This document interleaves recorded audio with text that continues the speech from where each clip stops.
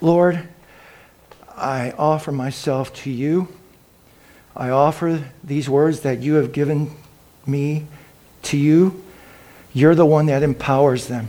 You're the one that brings to pass the very things that you say. And Lord, in your word, in Proverbs chapter 17, verse 22, you said, a merry heart doeth good like a medicine. I am asking you this day, right now, to take the lid off of that bottle and pour out without measure your spirit of joy upon us. You're our Redeemer. You're our deliverer. You're the glory and the lifter of our heads. You're the one that puts a new song in our heart. You're the one that sets our feet to dancing. So, Lord, I invite you, pour, pour, pour to your glory for our good. In Jesus' name. Well, I think the Lord has a sense of humor. And I know I gave you a handout, an outline, but I'm going to switch it up a little bit because that's what he wanted to do. So I want to direct your thoughts to Psalm 30, verses 11 and 12. We find these words there. You have turned for me my mourning into dancing. You have loosed my sackcloth and clothed me with gladness, that my glory may sing your praise and not be silent. O Lord, my God, I will give thanks to you forever. What we are witnessing here, this psalm was written by David. What we are witnessing here is a miracle. First of all, without the Lord, there is no joy. Nothing. In our own strength, we could sit there and try to finagle circumstances. We could try to grit our teeth. We could try to cross our fingers and our toes, which I can't do, not with my toes, and hope for a good outcome. But at best, it would only be fleeting. At best, there will be more things that coming along the way. And those things that are tragedy, those things that would undo us, those things that would heap upon us, those things that minister death to us, we would carry those things around. Not a very pretty picture. The Walking Dead.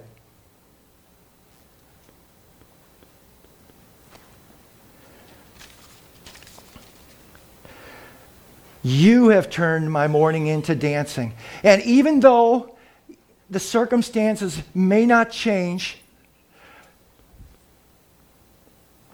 there is a transformation in David's heart that says and acknowledges, you have turned my mourning into dancing.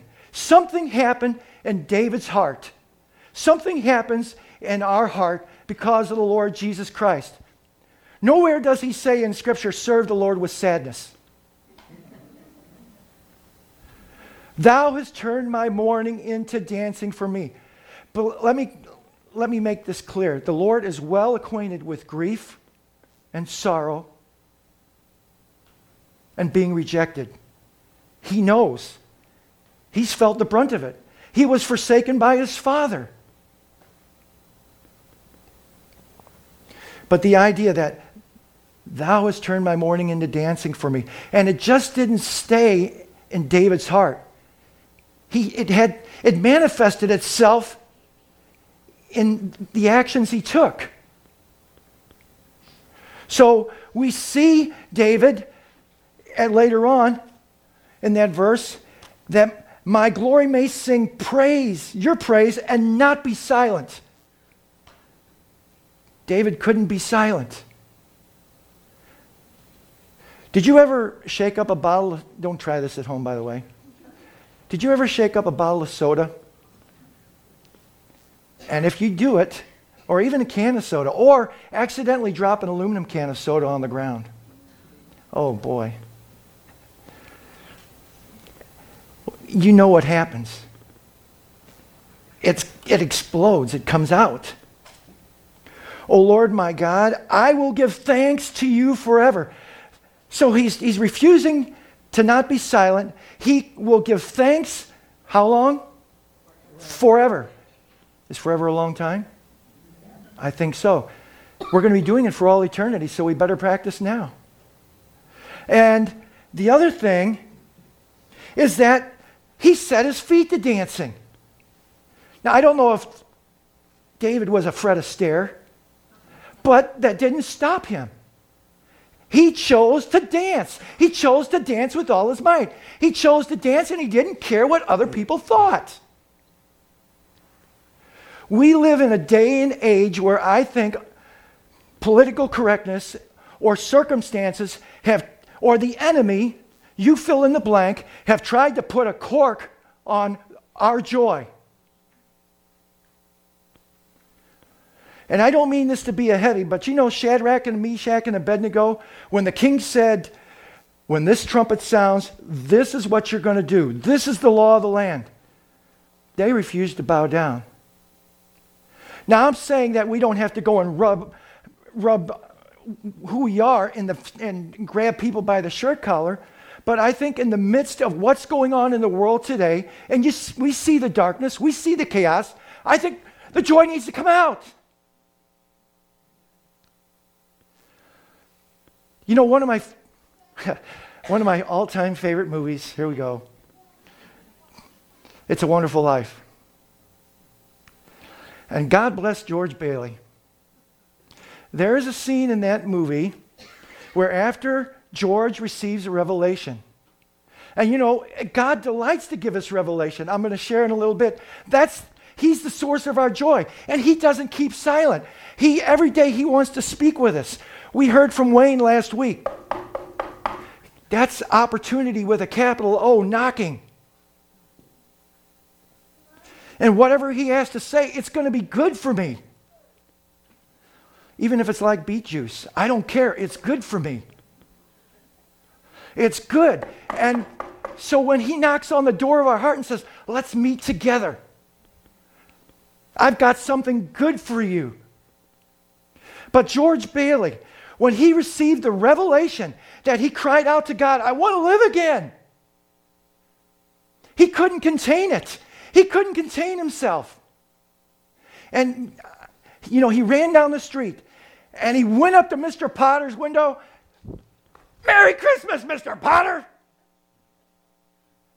Right in the face of the enemy. And let's be honest, every day the enemy's out there. But we don't back off. And we don't go up to the enemy to taunt him. But in the face of his circumstances, and in the face of our circumstances, and the face of whatever you may be facing, you can go up to those circumstances and say, Merry Christmas! God is greater. God is the source of my joy. He is the strength of my heart. He is my portion forever. That's worth shouting about. And I will not go away in a whisper, and I will not bend the knee when the enemy tries to dictate. God rest ye merry gentlemen, let nothing you dismay. We make a choice. And so Mr. Potter's response, Merry Christmas to you in jail. Go on home. And you know, it's not that he was ignorant of the circumstances. He was well aware, but he didn't let them dominate his thinking. He went up there and said, oh, look, there's probably an $8,000 deficit. Oh, here's probably a warrant for my arrest. And here's the photographer to take that joy overshadowed the worst of the circumstances. It empowered him to where it changed his outlook. And he was not going to be daunted. He was not going to be shackled.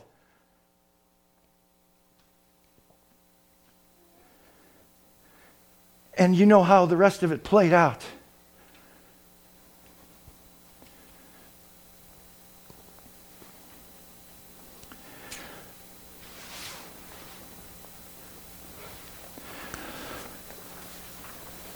You have loosed my sackcloth. And like a little child when they go outside before they play, I want you to picture what that says. You have girded me. You have girded me with gladness, It says literally, he belted me. Don't think belt the way you think belt. He belted me with gladness. He girded me with gladness. He wrapped gladness around me. I want you to picture the God who left heaven, came down to earth, took on flesh in our behalf because we couldn't do what was needed. And he did. In that verse, I want you to picture God Almighty taking gladness and wrapping it around you. Wrapping it around me. Girded me with gladness. That's worth a divine pause.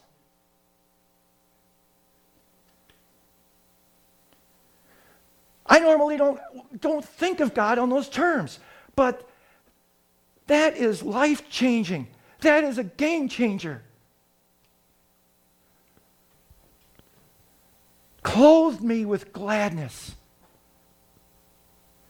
There's a psalm that says, he is the glory and the lifter of my head.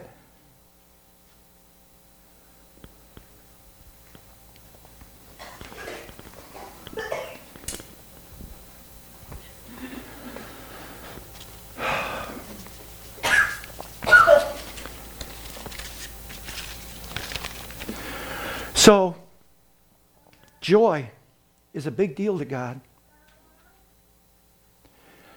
And I'll be honest with you, as I struggled with, okay, God, I'm going to talk about joy. I'd rather retreat to something that I'm a little more familiar with. And no. When I turned on the radio this week, the very first thing I heard, choose joy.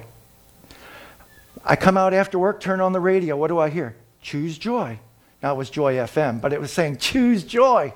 I couldn't get away from choose joy. Okay, God, after about the third or fourth time, I got it. Choose joy. Okay, if that's where you want me to go, I'm going to go there. And God knows my frame. Even this morning, I changed it up. God, really, you want to change up the message? You want to take this psalm out of where I had it in the notes and move it up to the forefront? Yeah, that's what I want to do. I think God's got a sense of humor. But joy is a big deal to God. And because it's a big deal to God, it's a big deal for us. As I dove into this, joy, or similar words of rejoicing or joyfully or gladness, you will find well over 600 times mentioned in the Bible. That's a lot of joy. 600 and plus times. And those kinds of similar words.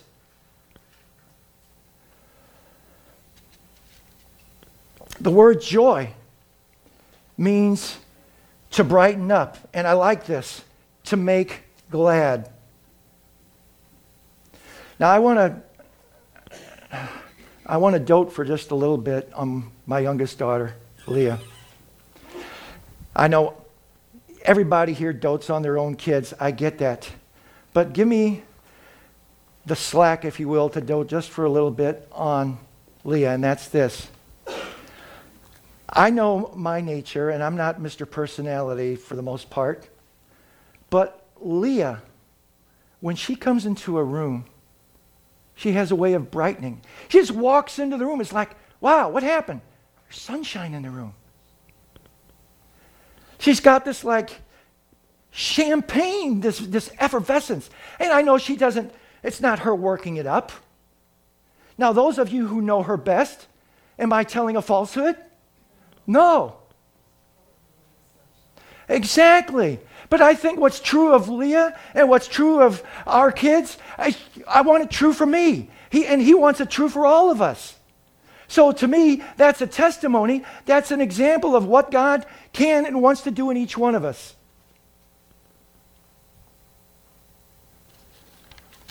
And I'm not ashamed to say that of her. And that I'm proud of her and how she carries herself. So the other thing in saying about the 600 times, I chose these carefully because there's something else that I want you to see with joy.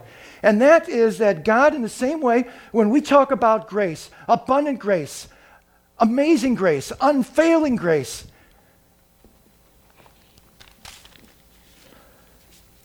Romans, well, let's do it this way. Romans chapter 14, verse 17. It says that the kingdom of God does not consist in meat and drink, but righteousness, peace, and joy in the Holy Ghost. The fact that joy is 1/3 of those components is significant. But the other thing that I want you to see is that if we're not right with God, we're not going to have joy. If we're not right with God, we're not going to have peace. And if we don't have peace, we are certainly not going to have joy. Those guys are inseparable. They're as inseparable as Moe, Larry, and Curly. Now, maybe that's not the best way to say it, but it makes the point. Those things are inseparable. But look at that. That's the kingdom of God. That's a part of our kingdom, our day-to-day. Righteousness, peace, and joy. And because of those other two that are in play, we can have everlasting joy. We can celebrate and not be reserved and not be fearful. And just in the way that we were clothed with gladness, we are clothed with righteousness. That righteousness, the righteousness that is of Him, makes everything else possible. You know, in the Garden of Eden, when Adam blew it, and he gave them a free will, God could have said, fine, that's it, you had your chance. But He didn't. It did not sit well with God. And in the early part of Genesis there, where this transpired with the sin, we see that God has a plan in the works, and He will go on the offensive in our behalf to redeem, to restore, to deliver, to make brand new. I am so glad that He went on the offensive for us. And He didn't wait for me. He came from heaven to earth to show the way. He came from heaven to earth to light the way. He came from heaven to earth to pay the debt that I couldn't begin to pay.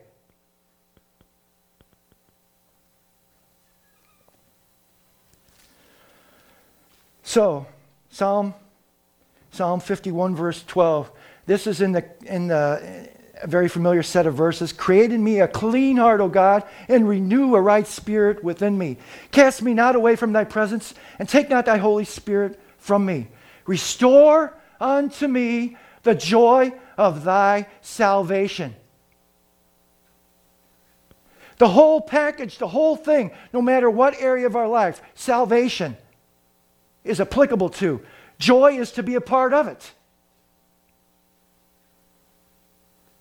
There is no area where God wants salvation to happen, that joy, He wants joy to be a part of it. I have to tell you just a story about Natalie when she was living here in Missouri, and she had her car, but it was under my title, or under my name on the car title. So one day I get home from work, and there's a letter. That's not a letter, but it's from Kansas City.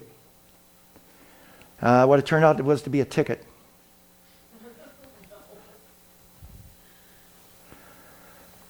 But did that go to Natalie? No. Guess who got it? Me. Really? Now, I have to admit, I wasn't necessarily a happy camper at that moment. But to a greater truth, when we sin, when we miss the mark, we can take that sin. And God took that sin. God took every sin we will ever commit, and He took that sin. Just like it didn't go to Natalie, it went to me. I suspect the Lord handled it a lot better than I did at that moment, but I did come around. Yeah, I keep finding that out.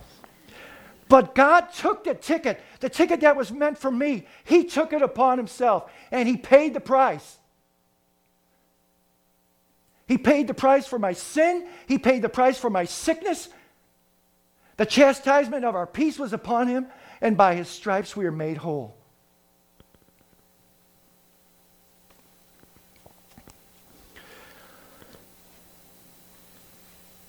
Restore unto me the joy of thy salvation. Joy is central to that and a part of that salvation.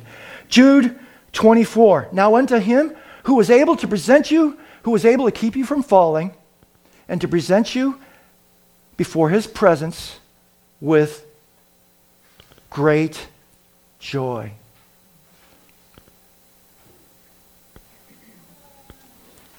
Great joy. I looked up that word. You know what it said? Big.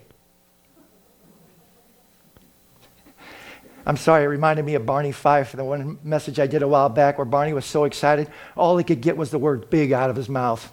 And it said, the one thing we know for sure, what's that? It's big. This is big. This is big in the same vein. But that's good. Every good and perfect gift comes from who? It comes from God. So it's going to be good. There's no lack. There's no shortage. There's no flaw. There's no recall on it. It's good. It's in full. There's no joy. You know, when God gives joy, it doesn't go like, okay, let's go from a little smile.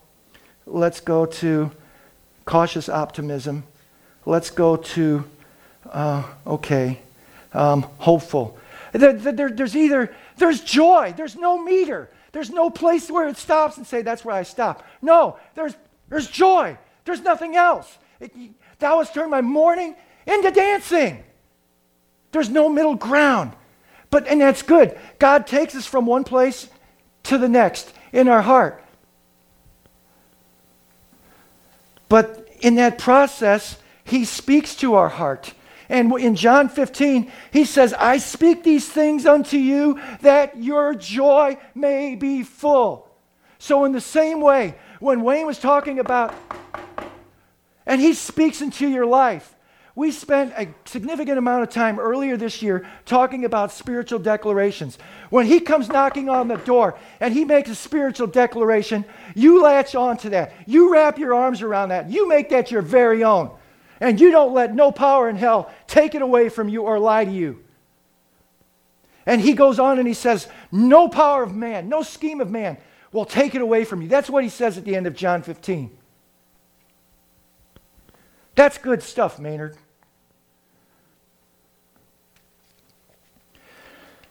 1 Peter 1:8 talks about being filled with unspeakable joy, though we don't see him, receiving in the end our salvation. And that leads me, unspeakable joy. That same word is used in 2 Corinthians 9, verse 15, where it says, thanks be to God for his indescribable gift. And if you look at different translations, you will find indescribable, you will find unspeakable, you will find inexpressible. When you go and dig a little deeper, you will find what words fail to say. You imagine that joy that you can't put into words.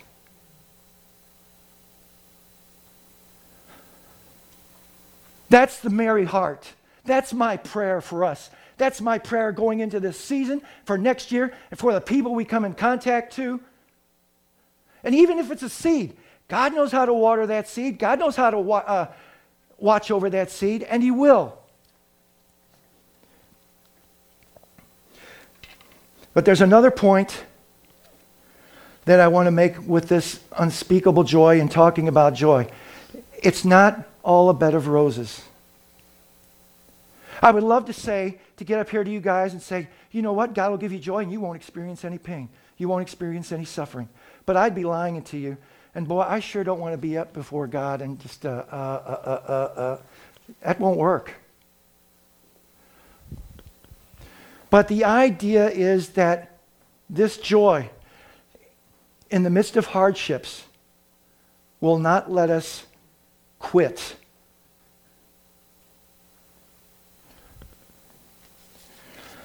You know, that passage in James, very familiar one to all of us, count it all joy when diverse temptations come your way. Now, I will be honest with you. I would not put any temptation, any trial, any disaster, I would not put those on my 10 best memories list. But what I will tell you is that when these things come, and they will, they do not get the final say. They may try to dismay. They may try to push you down. But they do not get the final say. Joy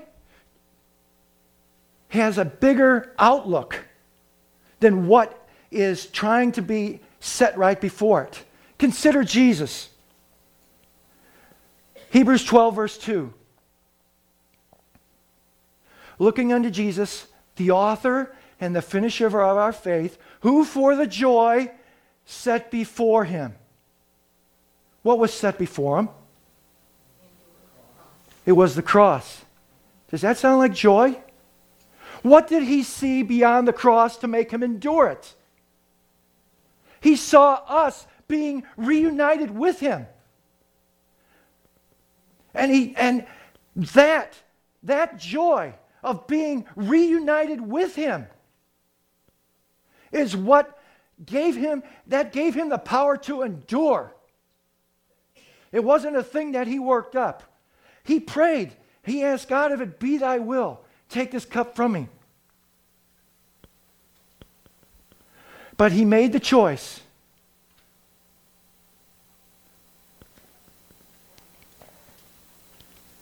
Being reunited. And I honestly have to tell you this. A while back, I did that NCIS moment where this little kid goes into the MTAC room, and he wants to see his mom so bad. And McGee, in this episode, who was one of the employees there, tells him to close his eyes, and he doesn't know what's going to happen, and there's that big screen. But I tell you, that image of when that little boy opened his eyes and he saw his mom on that big screen, the eyes told that story. That he had joy and cried out with all his heart, Mom! Because of what Jesus did for us, we, on any given day, can and should cry out, Jesus! Thank you so much! You made a way where there is no way! Amen. He scorned the cross's shame. That's right. That's right. That wasn't the end of the story. He saw joy. There was a bigger picture.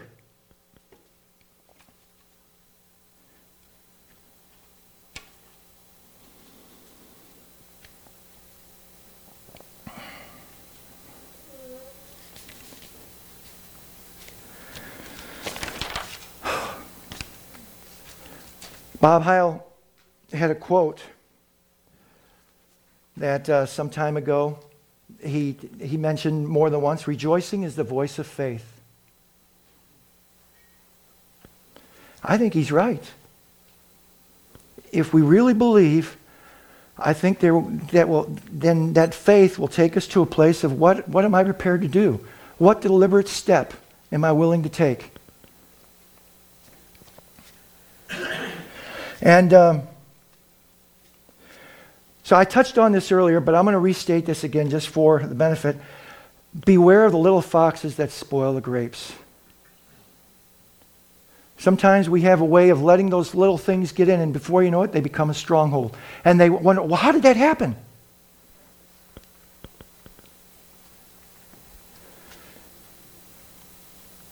The other thing that I want to say to you, though, in light of that, is that joy is a fruit of the Spirit. We can choose joy.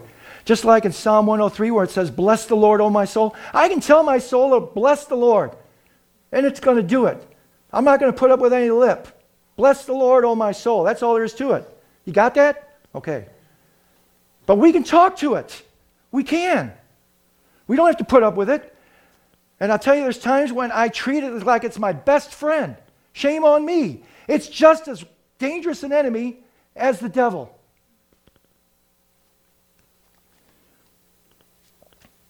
Rejoicing is the voice of faith. So God, like David, may put us, okay, what am I prepared to do in responding to that, to embrace that? And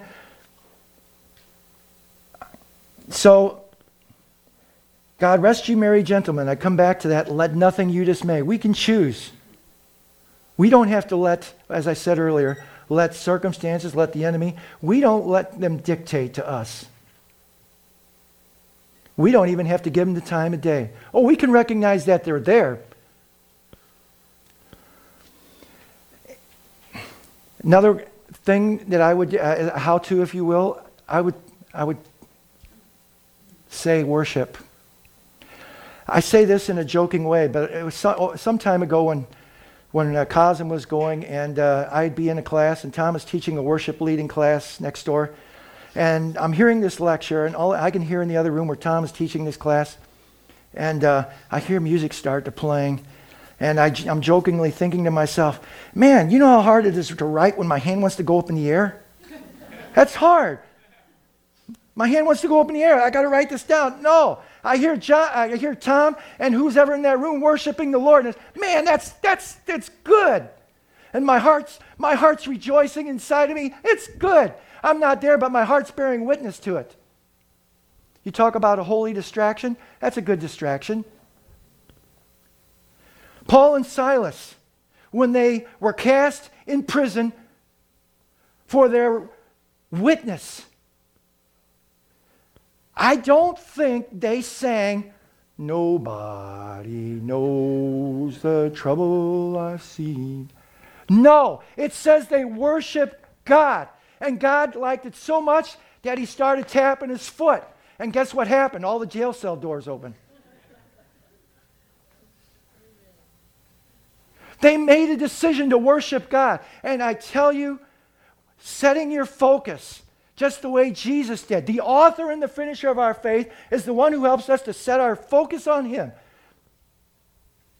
And as they turn their focus on God, the things of this world will grow strangely dim. In that particular case, the prison doors opened up. But I can tell you that God was pleased with their choice, with their decision.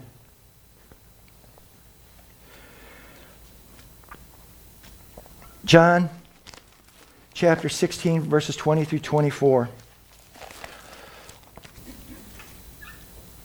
Truly I say to you, you will weep and lament, but the world will rejoice. You will be sorrowful, but your sorrow will turn into joy. When a woman is giving birth, she has sorrow because her time has come. But when she has delivered the baby, she no longer remembers the anguish for joy that a human being has been born into the world.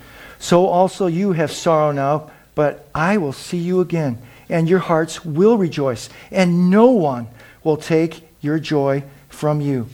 In that day, you will ask nothing of me. Truly I say to you, whatever you ask of the Father in my name, he will give it you. Until now you have asked nothing in my name. Ask and you will receive, that your joy may be full. Let's pray. Lord, we thank you that you are the glory and the lifter of our head. We thank you, Lord, that you are our joy. And I ask, Lord, as I prayed earlier, let us not be the same. Pour out. Take the lid off of that bottle. And Holy Spirit, rise up in each one of us. Be the glory and the lifter of our heads. Crown us with joy. It's your joy. It's your joy, Lord. Thank you. Thank you. Thank you. You're so good. You're so good. In Jesus' name, amen.